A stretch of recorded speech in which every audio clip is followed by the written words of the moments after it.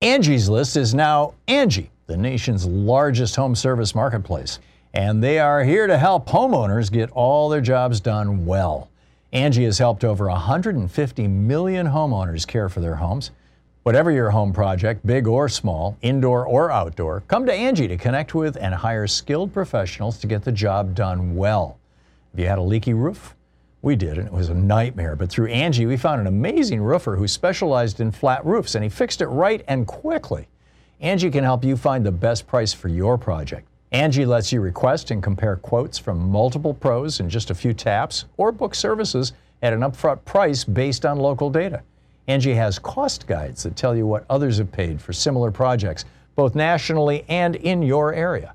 Get started at Angie.com. That's A-N-G-I.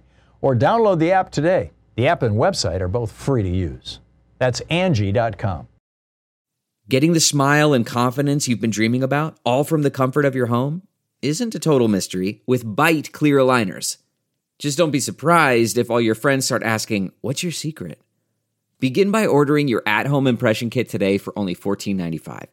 Byte clear aligners are doctor-directed and delivered to your door. Treatment costs thousands less than braces, plus they offer flexible financing, accept eligible insurance, and you can pay with your HSA FSA.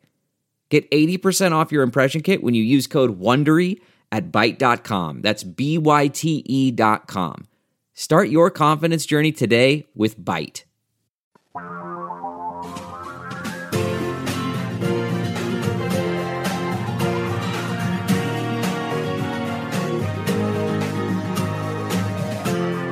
This is the Thom Hartmann Program. Greetings, my friends, patriots, lovers of democracy, truth, and justice, believers in peace, freedom, and the American way. Thom Hartmann here with you. Well, is it a protest inside the White House? Or is there something going on here that, we're all missing somehow? It's the Hurricane Harvey is shattering, battering, slamming Houston and environs in Texas right now. And our best wishes and hopes and prayers and thoughts are absolutely with all the people who are facing the extraordinary power of nature right now. A power of nature tempered or exacerbated, actually, by global warming, by the very industry that is responsible for Houston's prosperity, the fossil fuel industry. But in any case, the question in my mind is, why did the White House send out these two pictures? David Edwards has this piece over at Raw Story this morning. You can see it. One photo is of Donald Trump at Camp David sitting all alone at a big table. The other picture is the Situation Room in the White House, and Mike Pence is convening a strategy session with about a dozen people. So the White House just sent out pictures this morning making it look like, Pence is running the show and Trump is all alone. And did Kelly say, "Okay, Don, you've been a bad boy, sit in that chair"?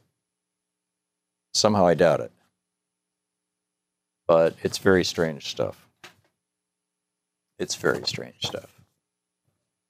Chris, not sure I ever got my one sheet. Anyhow, I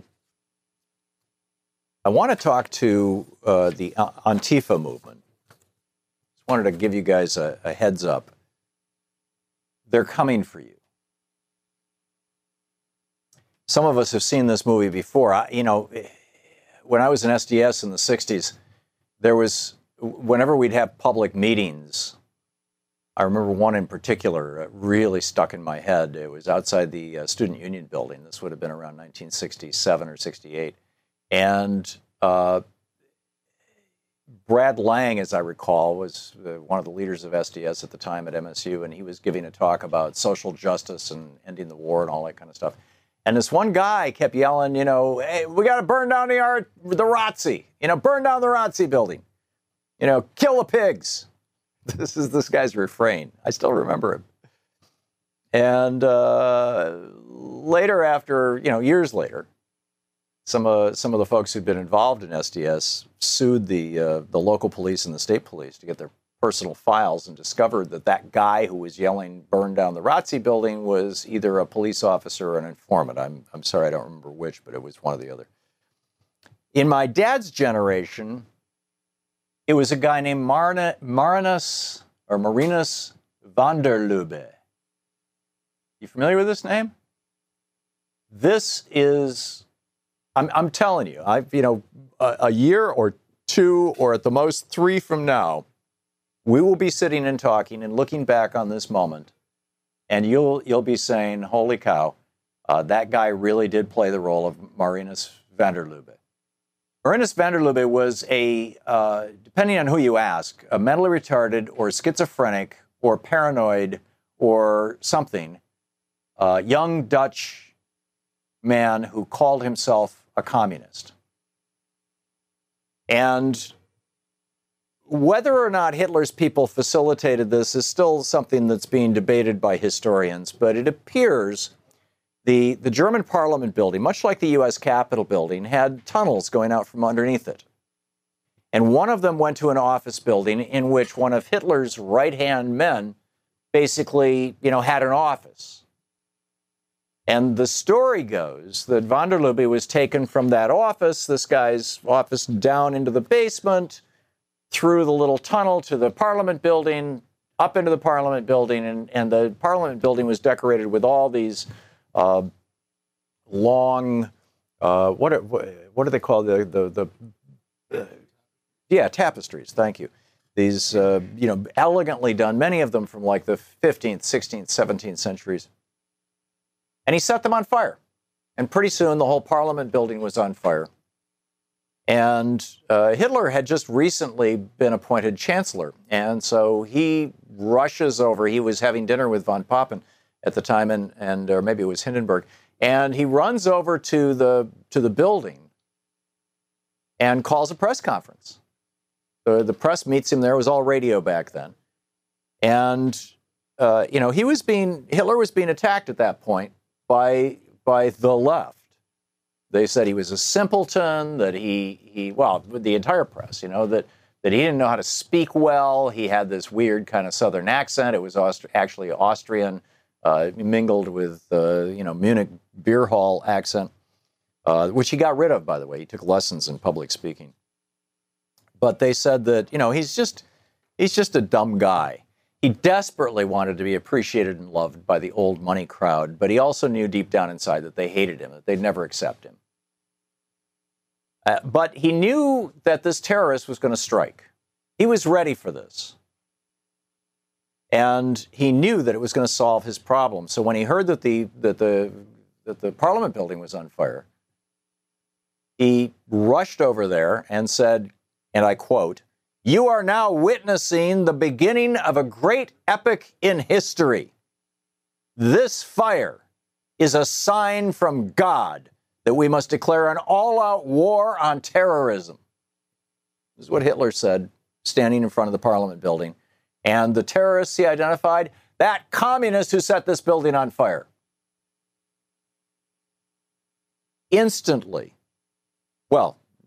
within 2 weeks, the first detention center for communists, for terrorists, was built in Oranienburg to hold the first suspected allies of Marinus van der Lubbe.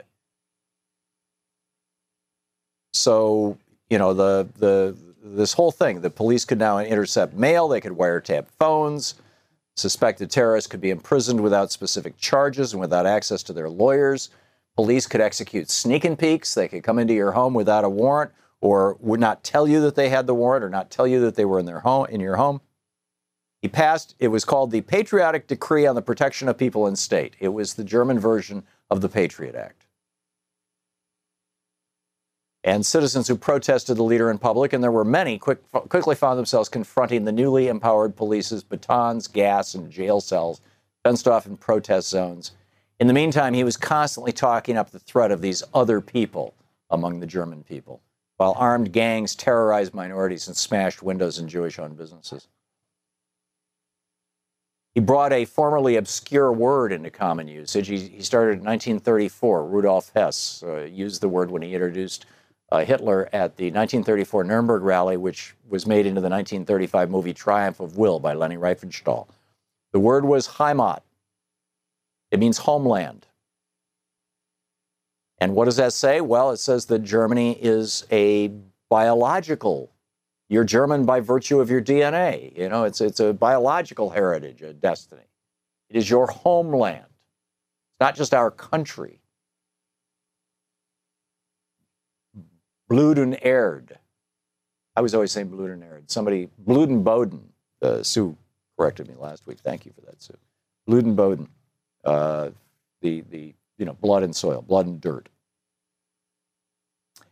And so anyhow, it just goes on and on. I mean, the parallels between 1934 Germany and today are pretty shocking. And I'm telling you, I am just waiting. Somewhere out there is a Marinus van der Lubbe. Whether he is an Antifa person who is like, a true believer and firmly committed and knows that he's doing the right thing, or whether he's some right-winger who's going to try and pull a variation on these outed videos that James O'Keefe is promoting constantly, where he heavily edits videos to make one thing look like another thing. Whichever it's going to be, I predict it's going to be, and it's going to seriously blemish Antifa. So that's my prediction for what's coming up. Anyhow, as we continue, hang on just a second here. There we go. As we continue through the day, there is just so much in the news right now. There is this. There is Trump is banning the military equipment for police. There's just a mind-boggling amount of stuff that's going on that we will get to as we continue through the day. But your thoughts on this all, was Trump's pardon of Joe Arpaio, I want to get into that too at some length. Was this because he wanted to shout out to his base and he knows that they love Arpaio? He tested it at the rally in Phoenix last week. Or was this because he wants to shout out to Paul Manafort and Michael Flynn to say, hey guys, keep your mouths shut, keep invoking the fifth, I've got your back? Or was it both? Welcome back. Thom Hartmann here with you. So is Trump signaling that the law is in his hands now? This is, the level of outrage around the Arpaio pardon is huge, and it's going to get bigger. Because, first of all, the traditional strategy for doing presidential pardons is fairly structured and drawn out. And Trump did not acknowledge or respect or follow that tradition at all. Now, there's a reason for that tradition. And the tradition is you wait until after all the judicial process is finished, all the appeals are done. Arpaio was going to appeal. He would have taken it all the way to the Supreme Court. You wait until that's all done. And then, if the guy's still alive and you can build a strong case for the appeal, you run that, or for the pardon rather, you run that pardon past a bunch of lawyers in the White House, as well as your political people, but particularly the lawyers, to make sure that A, it's appropriate, and B, that the pardon is written in a way and performed in a way that doesn't, establish some weird precedent and that is, what it is. Now, the pardon power of the president is absolute and unregulated, essentially. The only limitation upon the presidential pardon power in the Constitution is that he cannot pardon himself or others out of impeachment. And this is where the founders recognized that impeachment was not actually a legal process; it was a political process, and so they put that in there, as the one caveat on the the power to pardon. But Trump did none of that. This was not actually even a pardon of Joe Arpaio. I mean, Joe Arpaio, yes, he was convicted, but he's got appeals. He's out on bail. He could just live his life just fine for probably many years to come. And the guy's 85. Probably live his life for many years to come before his appeals are ever heard, et cetera. And, Trump did this for some very specific reasons. He did this as a shout out to his base. And he did this, I am convinced, as a way of saying to others, don't even think about speaking to the police. Hey, Paul Manafort, hey, Michael Flynn, if you guys haven't already rolled over on me, hang on to it. Because I have the power of pardon. Meanwhile, you'll recall Ronald Reagan started this practice of the military giving surplus military gear to police departments. Now, the reason they did this, of course, is to increase the demand for military hardware that is manufactured by people who are big supporters of Republican governments. And I mean that with a capital R. The defense industry. Well, they're good friends of Democrats too, or at least many Democrats. But they're particularly in bed with the Republicans. And Reagan put this program into place. What came out of this program was the hyper-militarization of our police departments all across the country.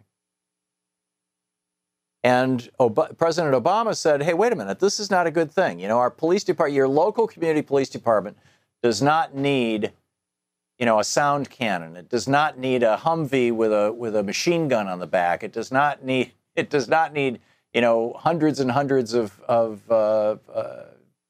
weapons of war, of automatic weapons and semi-automatic weapons. It doesn't need, these literally weapons of war.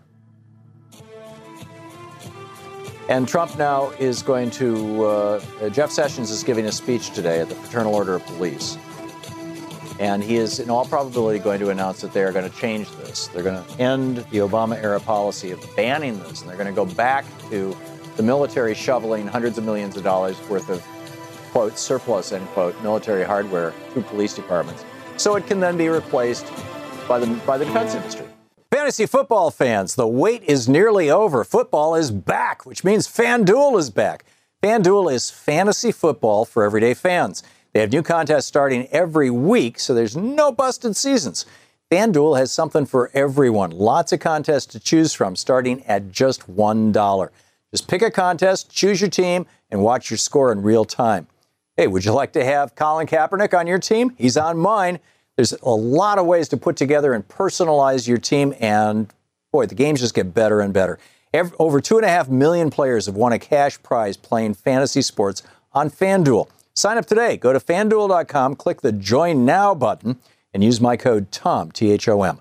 New users get free entry into the NFL Sunday Million with over $1 million in cash prizes when you make your first deposit on FanDuel. Just visit FanDuel.com and sign up with promo code THOM, T-H-O-M. That's FanDuel, FanDuel.com, promo code THOM. Void where prohibited. Welcome back. In other news of the Friday news dump done out of the White House, General Mattis was given wide discretion, is the phrase that Michael Gordon and Emily Cochran use in their headline in the New York Times. Trump gives Mattis wide discretion over transgender ban.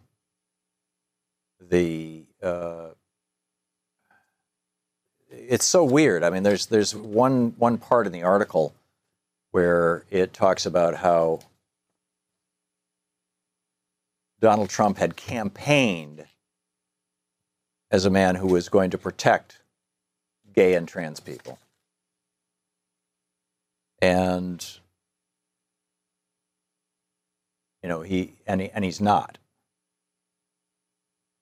And this is just terrible. This is from the article. Captain Jennifer Peace, 32, said Mr. Trump's announcement of the ban last month prompted her to tell her new brigade commander that she had transitioned 3 years ago, a fact she said was not relevant until the policy change. The only thing I've ever asked for is to be treated like every other soldier, said Captain Peace, who's been deployed to both Iraq and Afghanistan. She said that the ban has brought anxiety both to her family and to the unit of 70 people she leads at Joint Base Lewis McChord in Washington State, and that the new directive fell short of allaying their concerns. The clarity isn't there yet, Captain Peace said in the memo. How is my deployability any different from anyone else's? I'm as capable as anyone in the unit. And then the New York Times notes, Mr. Trump cast himself as a defender of gay and transgender rights during the 2016 presidential campaign. So another lie from Donald Trump. And meanwhile, this is the last thing for this hour that I share with you, and we'll pick up your phone calls here. President Obama had put into place new standards for construction in areas that have been flooded, that have been saved with federal flood dollars. Said, you know, if the federal government has to bail you out, when you rebuild, you have to rebuild to standards that are sustainable. And this is called the Federal Flood Risk Management Standard. It was established in 2015 by President Obama. And guess what? Trump just rolled it back. As the New York Times notes, article by Lisa Friedman, August 15th of this year, the Obama-era rule gave federal agencies three options to flood-proof new infrastructure projects. They could use the best available climate change science. They would, and obviously that's the part that the Trumpistas, whatever the heck they are, don't like. They could require that standard projects like roads and railways be built 2 feet above the national 100-year flood elevation standard, and critical buildings like hospitals be built 3 feet higher, or they could require infrastructure to be built to at least the 500-year floodplain. Now, none of those are unreasonable requests. Representative Ralph Abraham of Louisiana, a Republican who sponsored legislation that would have blocked Mr. Obama's flood standard, said he was thrilled by Mr. Trump's decision. Right, Louisiana, a state that's like, you know, large part of that state is floodplain. The Obama administration had estimated that the more stringent standards would increase construction costs by 1/4 to 1.25%, but save taxpayers money in the long run, because we're not going to have to bail out people anymore. I mean, the what do you call it, event in Houston is now being described as a 1 in a million event. This is what happens when you have a degree warmer Earth, almost 2 degrees Fahrenheit, a degree warmer Celsius. Your ocean temperatures are more than a degree warmer, which is what fuels hurricanes. And you've got more than 6% more moisture in the atmosphere now than you had in 1980. So you've got just an absolute mess. Anyhow, Dana in Towson, Maryland. Hey, Dana, what's on your mind today? Hi, how are you? This Great. is really an honor. Well, thank you, Dana. What's on your mind? No, I'm a long-time listener. I've tried to call a couple times, but always busy. So I'm like, okay, he's popular. So total honor. I am Jewish, so I just want to go to the other side because there's so many, the right-wing hypocrites that cherry-pick the Bible. You know, they want to save the fetus, but they don't want to save the baby. They don't want to pay for it. Right. You know, I mean, the hypocritical stuff. So to all these people who are with Trump, you know, the Cohns, the Mnuchins, they need to go. I mean, the day that I saw the Nazi flags in Charlottesville, my grandma's whole family was wiped out in the camp. Wow. Whole family. Wow. And I vomited. Now, I got, you know, there are practicing Christians and practicing Jews. These people don't practice. And people need to understand that. Stop with it. They're Jewish. It doesn't matter. It doesn't mean they're practicing it. Yeah. I mean, Jared Kushner's father sending incendiary photos to the wife, remember, of his brother or his sister. He sent pictures of his sister, of his wife, you know, with another man. And Mike Pence married Steve Mnuchin, who married Goyisha Shiksa. I mean, give me a break. Okay. Dana, thank you for your opinion. Carol in St. Paul, Minnesota. Hey, Carol, what's on your mind? Oh, hi, Tom. I want to go back. I'm going to take you off speakerphone. I want to go back just a little bit.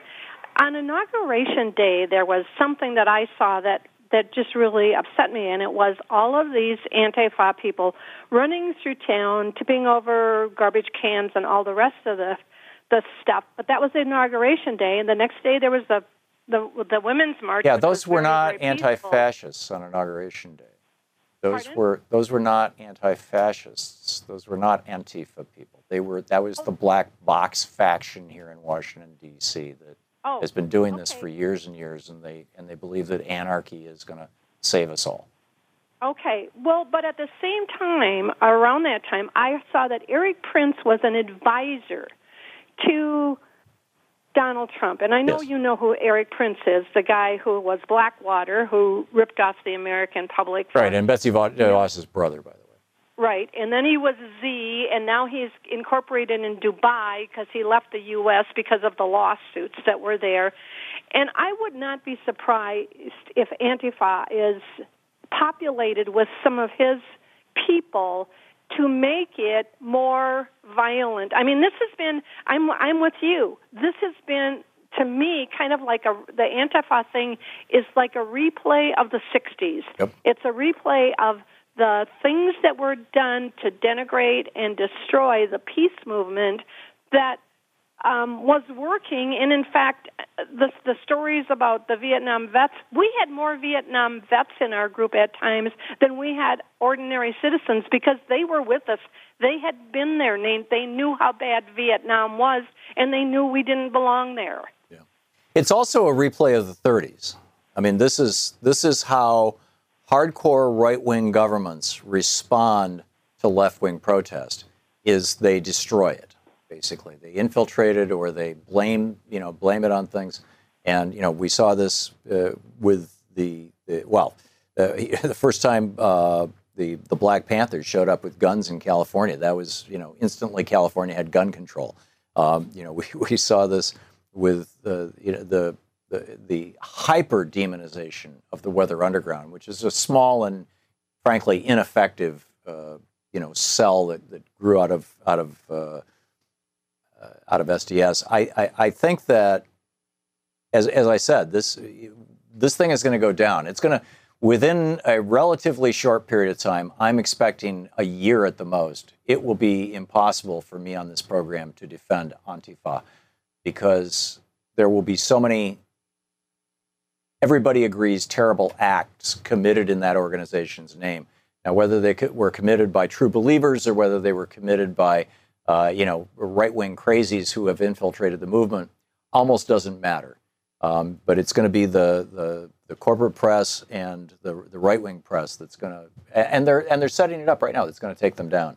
They're setting it up right now. This is a very, very dangerous time for this country. It's a very, very one. Carol, thanks for the call. Chaz in Lakewood, Washington. Hey, Chaz, what's up? Hey, Tom, I want to discredit the myth of violence on the left. You touched a little bit on it with the last caller. Yeah. Let's see. If you ask yourself, is it the left or is it the alt-right? Which one brings guns to protest? Yeah. Oh, it's the alt-right. Which one has a Stormfront web presence? Which one has a Discord chat program? Which one is legislating running down protesters? The right doesn't have a Heather Heyer. I mean, you're right that there are agent provocateurs that are very likely infiltrating left protesters, and we've got to be mindful of that. When you have callers that say, well, look, we got to start adopting some of the conservative side and start getting a little bit radical. Well, that's not how it's going to work. As you're talking, the meek shall inherit the earth. Yeah, and I had two callers last week who were basically arguing for aggressive activism, shall we say, and I'm still not sure if those were right-wing trolls or not. Cold. There's no way in our short period of time we're ever going to be that good. Yeah, but I think that if you, I'm forgetting the woman's name. There was a woman who was murdered by a quote illegal alien in San Francisco. Back 6, 8, 10 months ago, something like that, or last year, I guess. And that one woman, her name is memorized by everybody on the right. Right? They've named legislation after her. Donald Trump campaigned on her. They cast all undocumented people in the United States as basically the perpetrators of Kate Steinle's murder. And that guy stole a cop's gun. It's inexcusable, but I know. You're going to have those. But that's the point. Once they've got their martyr, once they have their victim, it's like the left is, we're not like, naming laws to stop police violence or naming laws to stop right-wing violence for that matter after Heather Heyer. The left does a really poor job of creating martyrs. The right, it's an art form. They are absolutely going to do this, and they are waiting for their Heather Heyer moment, for their Reichstaggebüge moment, for their whatever. They are waiting for this. And you're right, it is a myth. Violence on the left, by and large, is a myth. Although, the Russian Revolution did happen. Chaz, thanks for the call. We'll be back with more of your calls. The news of the day, my thoughts on all of them.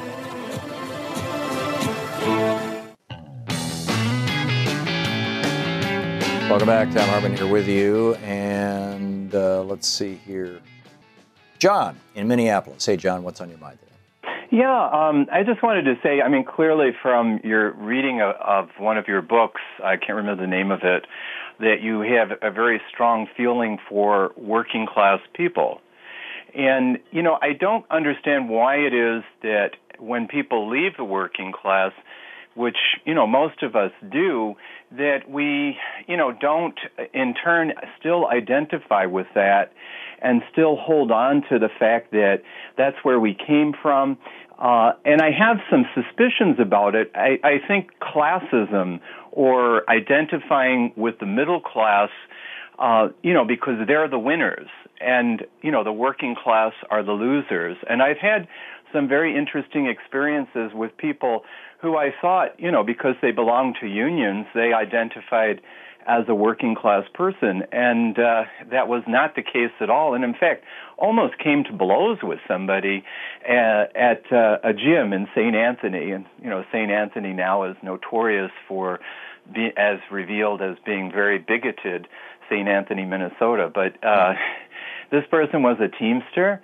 And I know the history of the working class mainly because when I went to school, when I went to college, I studied it. I made a point of knowing more about it. I was fascinated with all the stories that my father, who also died of asbestosis and probably mesothelioma, I think they lied to him. They didn't tell him his real diagnosis. But, we have to have solidarity. And instead of identifying, I think this is part of the American dream that's kind of a nightmare, that people, just make up their own history and they forget where they come from and they're not interested in their fellow man. I want to have the scaffolding of society, back in place where the working class have enough to eat, are properly housed, have opportunities for education and all of that. And until we actually develop a sense of solidarity, I don't want to use Marxian terms, but there's many people here that have false class consciousness, and I don't know if it's unique to this country or not. I do know somebody from Sheffield, UK, who now is an American citizen, and I know he is working class through and through, even though he is a professional, right, person. He will I think never that this leave, is his working class roots. Yeah, the major accomplishment of the Reagan era was the splitting of working class people from working class institutions, specifically unions, but other working class institutions as well. Public libraries, public spaces, the idea of the commons, separate and causing working class people to think that they are merely temporarily inconvenienced millionaires, and therefore and recalibrating the American dream. Prior to the Reagan election, prior to the Reagan administration, people, kids, there's this magazine, Highlights. They published this a couple of years ago. That goes out to, I'm assuming it still does, used to go to schools all over the country. And every year they would run this contest, what do you want to be when you grow up? And up until the 1980s, almost always one of the top three categories was President of the United States or some sort of public service, right? And now, actually, I'm not sure about now, but this was probably 5 or 10 years ago that I read this. But since the 80s, basically since the Reagan administration, what kids are saying they want to grow up to be are captains of industry. I want to be Bill Gates when I grow up. I want to be a billionaire. And I think that there has been a very successful recalibration of our hopes and aspirations and blurring of the lines of class in this country. And I don't think that it was unintentional. I think that this is very, very strategic. John, I got to move along, but thank you for the call. Holly in Marshall, Missouri. Hey, Holly, what's up? Oh, hi, Tom. I just saw the other day on Free Speech TV, I think it was yesterday, it was just about this very thing about class warfare that John was just talking about. Mm-hmm. And I didn't realize it was started around the time of the Industrial Revolution, and there were general strikes, and thugs came out and beat them and into submission, and they passed laws against them, and there was a group called the Wobblies, and yep. They're still around, by the way, the WWW. The constant or the IWW. Propaganda, and even the draft laws were used to drag all the young men off to wars, mm-hmm. And off the farms where they were desperately needed. So the propaganda and agents provocateurs are very, very old technique of the right to cling to their power. Yeah, and I'm very concerned that it's going to be used against the left, and it's going to be used fairly quickly, and that the more Trump finds himself backed into a corner, the more he's likely to use this kind of thing and use it to divide America in order to ensure his survival, his personal survival. This guy is only concerned about himself and his family. His universe is very, very small, and clearly has little room for empathy for others outside of his family members. And I'm not even sure that he has much empathy for them, given how he. I don't think so. Yeah, how he treats them. I mean, it's all pretty amazing. Holly, thank you for the call. We'll see how this shakes out. I should write a piece about this and send it off to Common Dreams or Alternate or Truth Out or somebody and see what comes out of it. Anyhow, we'll be back. Julio Rivera is going to be with us. We're going to debate Joe Arpaio, which should be interesting. Stick around. Welcome back. Thom Hartmann here with you. On the line with us is Julio Rivera, the editorial director of the very conservative Reactionary Times, contributor to Newsmax and reactionarytimes.com, the website. You can tweet him at, oh yeah, it's Julio. Julio, welcome back. So Joe Arpaio was convicted of ordering his cops to stop people who looked like you, who looked Hispanic, mm-hmm. and basically intimidate them. And there's this long line of people whose families have been in Arizona for generations who are saying, I got intimidated, I got hassled, I got busted, I had my civil rights compromised by Joe Arpaio. Why is Donald Trump congratulating that kind of behavior? Is this a shout out to his white racist base that, yes, that he hates Hispanics, they hate Hispanics, Listen, and we're going to support anybody who hates Hispanics? Good policing is not racist, okay? We have to enforce the letter of the law. And the one thing that you're not taking into consideration here is that Arpaio is the sheriff on a border state. I mean, there's so much illegal immigration pouring into there and the negative effect that it has on this country. You say nothing about the 1,927 commutations, clemency granted by the executive branch by Barack Obama to people like these drug dealers that are killing our fathers, our sons, our brothers. Wait a minute, did you just change the topic to Barack Obama? Honest to God, this is your strategy, Julio? You're going to complain about Obama's gone. To me, and they asked me for ID and anything that they wanted, I'd say, you know what, you're doing a great job, officer. So you're fine living in a police state. Thank you for asking. You're just fine living in a police state, and if the day comes when they say, Julio, because you're Hispanic, you've got to wear a purple star on your shirt, you're going to say, fine, I'll do that?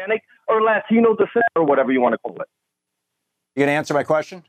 Well, go ahead. I'm sorry. I will Sounded to me like you were saying that you're just fine living in a police state, and that if somebody like Arpaio came along and said, Julio, you got to wear an orange star on your shirt every day because you're Hispanic, that's fine with you. And that's not, you can't equate it to what happened during the Holocaust. I think that's so, and that's not what they're trying to do either. Basically what they're doing is, if you're stopped by the police and you're driving in the car, they're required to ask you for identification. And the reason it became a flashpoint, but they're not required to stop you, Julio. To defend people who are being stopped in vehicle stops. If you're stopped in a vehicle, whether you're American or whoever you are, you have to show documentation and proof that you own that vehicle, that you're registered to drive that vehicle. But the police don't have to stop every vehicle. They have to stop vehicles that they believe are involved in the commission of a crime.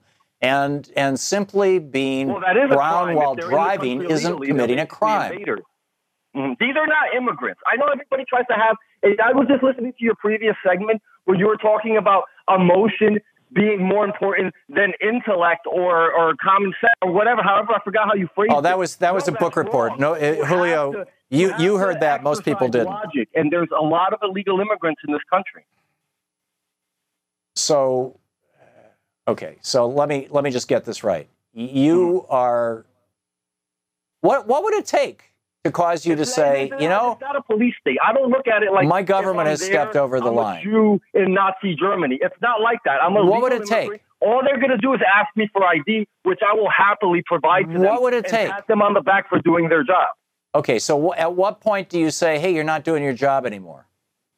You don't mind being stopped in traffic because of the way you look. That's what you're saying, right? No, I mean, if I live in a border state and they have that much of a problem, I think in time it's a temporary issue.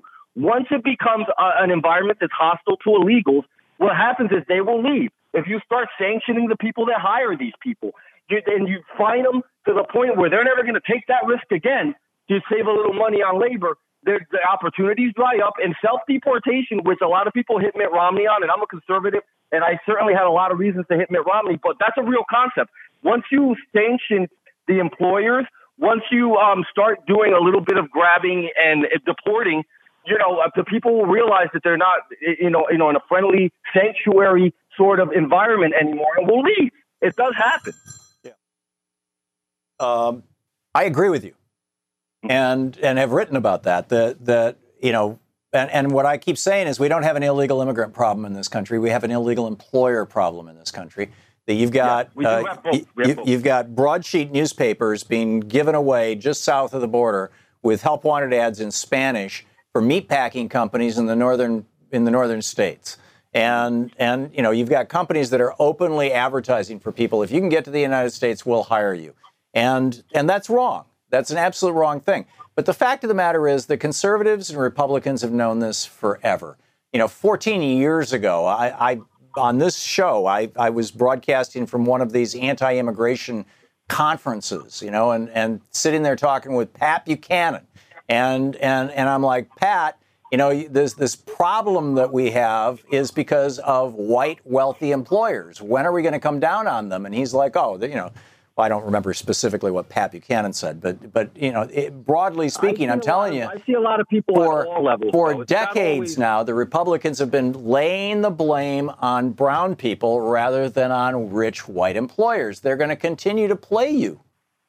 Well, it's a combination of both, but I see it at all levels because I see low-level employers, people that run smaller businesses that employ illegals. I see people that just get these people to do work on their houses or do this or do that. Oh, sure. Once the big guys have certified it as okay, everybody else doesn't. But that's a combination of both because the other part you have to understand is because of the porous border, what we're letting in is the drugs. It's really the drugs and the effect that it has on the society. No, the majority of the drugs coming into this country, as well as the labor. For example, we have a big problem right now with fentanyl killing people all across the country. That stuff is coming from China and North Korea. It's not coming from Mexico. Doctors in this country in a lot of ways too. But I think that what winds up happening is. But back to my original question, Julio. I'm saying what Joe Arpaio was doing is wrong. It's unconstitutional. I don't think it's wrong or unconstitutional. And a federal court agreed with me. But it's in the enforcement of the law. Listen, there's a lot of... No, he was breaking the law. Activism. That's why he was the prosecuted. Law doesn't mean what it used to be if it intrudes with someone's feelings. He was breaking nonsense. We have the 30 law. million upwards of people here that should not be here. At a certain point, America has to enforce their laws. And that's so you're okay with the President of the United States saying that somebody who breaks the law and is convicted of it, breaks the Constitution. I mean, this wasn't just the law. The Constitution guarantees due process to all people. It doesn't. They're not here legally. That's not their Constitution. The 14th Amendment does not say only citizens have equal protection. All people have equal protection. Throughout the Constitution, it refers to the people. That counted as illegal immigrants. I'm sorry. I hate to say it like that. But illegal immigrants have rights, too. The effect that they have on this country, they should be met with a hostile environment so they leave. So then you're... Wow. You realize what kind of slippery slope this is from what you're saying right now to FDR locking up the Japanese? We're going to ask you for ID, and if you're not here legally, you have to leave. That's what I mean by hostile, not physically hostile. Yeah, well, that's what's going on, but that's... Wow, okay. That's fine. Well, Dave, Julio, you know what? That's the law being enforced. No, that's the law being broken. That was what a federal judge ruled. But in any case, Julio, thanks for dropping by. Interesting talking. Thanks so much. Okay, Julio Rivera. You can tweet him at OHYEAH. It's ITS Julio JULIO and reactionarytimes.com. Thanks, Julio. No problem. Have a great one, Tom. Yeah, you too. We'll be back. Fantasy football fans, the wait is nearly over. Football is back, which means FanDuel is back. FanDuel is fantasy football for everyday fans. They have new contests starting every week, so there's no busted seasons. FanDuel has something for everyone. Lots of contests to choose from, starting at just $1. Just pick a contest, choose your team, and watch your score in real time. Hey, would you like to have Colin Kaepernick on your team? He's on mine. There's a lot of ways to put together and personalize your team, and boy, the games just get better and better. Over 2.5 million players have won a cash prize playing fantasy sports on FanDuel. Sign up today. Go to FanDuel.com, click the Join Now button, and use my code TOM, T-H-O-M. New users get free entry into the NFL Sunday Million with over $1 million in cash prizes when you make your first deposit on FanDuel. Just visit FanDuel.com and sign up with promo code TOM, T-H-O-M. That's FanDuel, FanDuel.com, promo code TOM. Void where prohibited. Welcome back. Thom Hartmann here with you. We have a new podcast, by the way. It's available over at iTunes. It's called The Hartmann Report. Just an FYI. Tell me if you think that this should be problematic, right? This is from today's Financial Times. Ben McClanahan in New York writing, insiders, well, first of all, he points out Wall Street analysts have been saying for several years now, basically since 2009, saying buy stock in the big banks, right? The government has bailed them out. They're more profitable than ever. They're richer than ever. Their CEOs are making millions like never before. Buy their stock. Then comes this. Ben McClanahan writing for the Financial Times. Insiders at the big six banks buy assets. That would be JP Morgan Chase, Bank of America, Wells Fargo, Citigroup, Goldman Sachs, and Morgan Stanley. Insiders at the big six banks buy assets have in total sold a net 9.3 million shares on the open market since the turn of the year. Sales by insiders outnumber purchasers by 14-1. So what do they know that you and I don't know? Why is it that the senior executives, the insiders at JP Morgan Chase, Bank of America, Wells Fargo, Citigroup, Goldman Sachs, and Morgan Stanley are selling 14 times more of their own stock than they are buying? Should it cause us to say, oh, really? Really? Meanwhile, at the Charlottesville rally, the video is out now of this guy who fired into the ground. He started out, there was a young African-American man who this guy pointed a gun at. The young man had lit a can of hairspray, so it kind of looked like a flamethrower. This guy pulls a gun out, aims it at the guy who's who's got the flamethrower, then shoots, bang, right into the ground in front of this guy, and then goes marching off. And there's police officers all around watching this guy shoot at the ground near a protester. Not a word, right? Nothing done. Now, they finally arrested him because, the video's out there. Hey, police, do your damn job. But it's a tough thing. But I just to finish and kind of put a exclamation point on this thing. I'm saying that we need to be seriously concerned. The people in the anti-Trump movement, the people in the anti-fascist movement, you all need to be very, very, very careful. Because these guys, they're coming after you.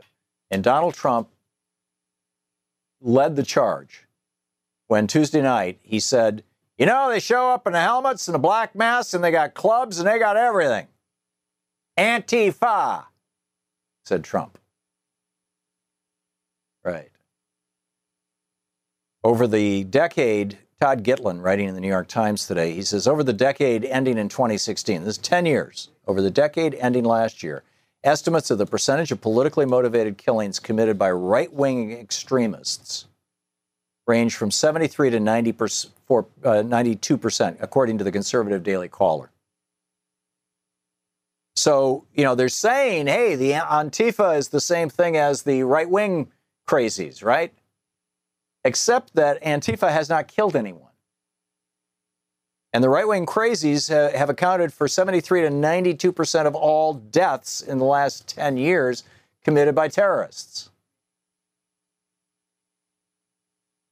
I mean, this should be a wake-up call, right, to all of us. And I'm just saying, be very careful. The Marius van der Lubbe is, the sentiment, basically, is on, it's here. Meanwhile, a Breitbart staffer has said, okay, that's it. We're going after these guys. We're prepared to help Paul Ryan rally votes for impeachment. A high-level Breitbart staffer told Sherman.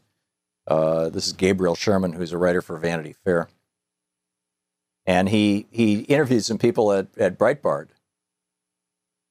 And you heard that right. This is from a piece by Aidan McLaughlin at Mediaite. You heard that right. A senior Breitbart staffer is claiming that if Trump betrays the populist nationalist message he ran on, the website will side with its arch nemesis Paul Ryan, the House Speaker, to push for the impeachment of the president.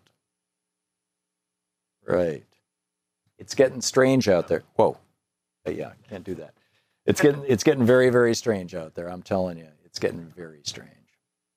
Michael in Cassopolis, Michigan. Hey, Michael, what's on your mind today? Well, hi, Tom. Yo paseo. Annyeonghaseyo. That's just Korean for top of the morning to you. Oh, okay. Thank you. So, Michael, we got about a minute and a half here. What's on your mind? I know. Climate is what I wanted to talk about, and interconnectivity. In the long history of human beings, we've always had a elder woman or elder man, a prophet, a seer, wise person, philosopher, doctor, medicine, that kind of thing. And I think we lack that somewhat in this modern time. But basically, if we create something, let's just say a meal, we take ingredients and we create, so we're aware of it. And why would the earth not be aware of us since we are created from it? In other words, when I walk in my woods, I understand there's a relationship between the trees and fungus. It's called mycorrhiza. Right. And I just feel that when I walk there's an awareness. And there is. The forest knows that you're walking through it. And I walk through it, and there's an understanding. Sometimes it's almost a little bit of like an old growth because it's been in my family so long. The trees fall and things grow from that, and the branches and limbs above, and I have to watch out because they'll fall down. but nothing's happened so far. But I think we, with this, in other words, in my region here, this little corner of the earth, most of the lows, the temperature, daily low temperature, anywhere from 1890s to 1940. The lows, right? And, you know, the highs are more recent. Yeah. Michael, I got a boogie, but thank you for the call. Welcome back. John in Kansas City, Missouri. Hey, John, what's on your mind today? Hi, Tom. I'd like to make a few brief points, and then I'll listen to you. Okay. Number one, Hurricane 101. Hurricane is nature's way of dissipating heat. And, of course, the Gulf Coast is right on the Gulf of Mexico, and it is hot there. And so that's what we're going through in Houston right now. Right. Now, this area has about 7.5 million people. Houston is about 4.5 million people. Where are they putting all these people? I don't see it on the TV. I don't see it like it was during Katrina, where the convention center and all that was just packed with people. Where are these people going? And, you know, is the emergency system in place there, getting these people out of the area? I think that What's going on? You know, there are a lot of emergency services that are working well. The problem that they're facing is that nobody anticipated this level of water to come out of the sky. I refer you, John, and everybody else, to Al Gore's new movie, An Inconvenient Sequel. There is one 30-second clip out of that movie that I wish the media of the United States would be playing all over the country right now. And it shows a thunderstorm moving into an area. It's time-lapse photography. So it's showing an event that took a couple of hours in about 30 seconds. And you watch this storm forming, and then you watch just this load of water come falling out of the sky. It looks like somebody just flipped a swimming pool upside down, or a million swimming pools, and just this ocean of water coming down and hitting the ground. And as that's happening, Al Gore said, you know, all storms are now global warming storms. There's no such thing as a storm that's not. There's 6% more moisture in the atmosphere. There's a degree more Celsius temperature. You're correct. Heat is energy, and tornadoes convert that heat energy into kinetic energy, into motion energy, basically. And as a way of dissipating the heat, of course, it ultimately ends up being very, very destructive. And this is a global warming crisis. And none of our media will talk about it because they don't want to offend the oil industry, who buys so many ads on them. I mean, when you see an ad on a network, on a television network, that is talking about the wonders of gas or coal or oil or the fossil fuel industry, or here at Exxon we tried, or any of that, they're not trying to get you to call their 800 number and buy a gallon of gasoline. They're not trying to get you to even shop at their gas station next time. They don't show pictures of the gas stations. This is not brand awareness. This is pure and simple. They are buying influence with the networks. They are buying the network's silence, and it's working. And that's why they've been doing it so long. It's the same reason why Koch Industries, in my opinion, is advertising, because the Koch brothers don't like themselves being covered on network television. But, you know, at least that's my theory. Anyway, but that's what I think is going on. John, thanks for the call. Roy in New York City. Hey, Roy, what's up? How are you, Tom? I'm fine. A couple of things. As far as Arpaio was concerned, he's a lawbreaker. The guy's a criminal, and Trump honors him. But I think at some point we have to look at the mental stability of the President of the United States. However we do that or call for that. But the problem, one of the problems is, I mean, obviously I wouldn't know all of them or be able to analyze it. But the fact of the matter is we're unwilling to say something is wrong with this person. What is it going to take? Should he release a nuclear weapon? Should he shoot someone on Fifth Avenue, which he bragged about at one point? There are no limits to this person. He's a sociopath by definition. So that's the problem. When are we editorially as Americans, going to say something is wrong here. I'm not saying to figure it out. I don't want to tell you how I watch for it. Well, I'll tell you, Roy, the Republican Party is not unaware of everything that you just laid out. And they're just hanging in there hoping that Trump can continue to manipulate a large enough portion of the American populace that we refer to as his base, that he can continue to manipulate them into thinking that he can do no wrong while he does away with regulations of the fossil fuel industry so that they can dump more poison in our water and air, while he does away with regulations on the banking industry so that they can put more poisons into our checking account and our retirement accounts. He's fought the fiduciary rule. He wants banks to be able to lie to us anytime they want. I mean, it just goes on and on and on, all these things that Trump has done. And at some point, the Republican Party is going to say, this guy is hurting us. But they're not there yet. He wasn't able to get, blowing up Obamacare and thus a $600 billion tax break for the billionaire class that supports him and all the Republicans. Wasn't able to pull that off. But they still hope that he can pull off a giant tax cut for millionaires and billionaires. They still hope that he can end the estate tax on millionaires and billionaires. They still hope that he can destroy some of these national monuments and turn the wealth in the ground over to some of the millionaires and billionaires. They're still hopeful that he might even start a war someplace and really help the military-industrial complex. And that's the scary part. That's the scary part of him. So I'm saying there has to be at some point boundaries which will bring about that Howard Baker moment that we had with Nixon. Right. Well, keep in mind that Howard Baker moment was like 3 years coming. Right. Maybe it was 2 years, but it was a long time from the time that the Watergate burglary was. 3 years to do it because this is so obvious. This is very different. And at least Richard Nixon was denying it or saying, I don't know what you're talking about. Right. This character is bizarre. He's bragging about it. There hasn't been a day since he's been in office. He doesn't want to be president. He wants to inflict pain upon people. There's something wrong with him. Yeah, I agree. I think the man is a sociopathic narcissist with a streak of sadism. I don't disagree at all. But, then the question becomes, what do we do? And this is my point about the Republican Party. At some point, they're going to say the distractions and the circus are not helping us do the billionaire's business. And when that day comes, they know that Mike Pence will absolutely do the billionaire's business. And so they will eject Donald Trump, or they'll sit him down like Howard Baker did with Richard Nixon and say, son, you got to resign.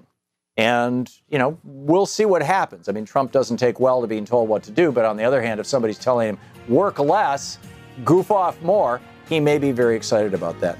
Roy, thanks for the call. Coming up tomorrow, we'll have the latest news and information from Wall Street and Main Street, all points in between, plus the rest of the news. And don't forget, democracy begins with you. Get out there, show up, participate, tag, you're it. We'll see you tomorrow.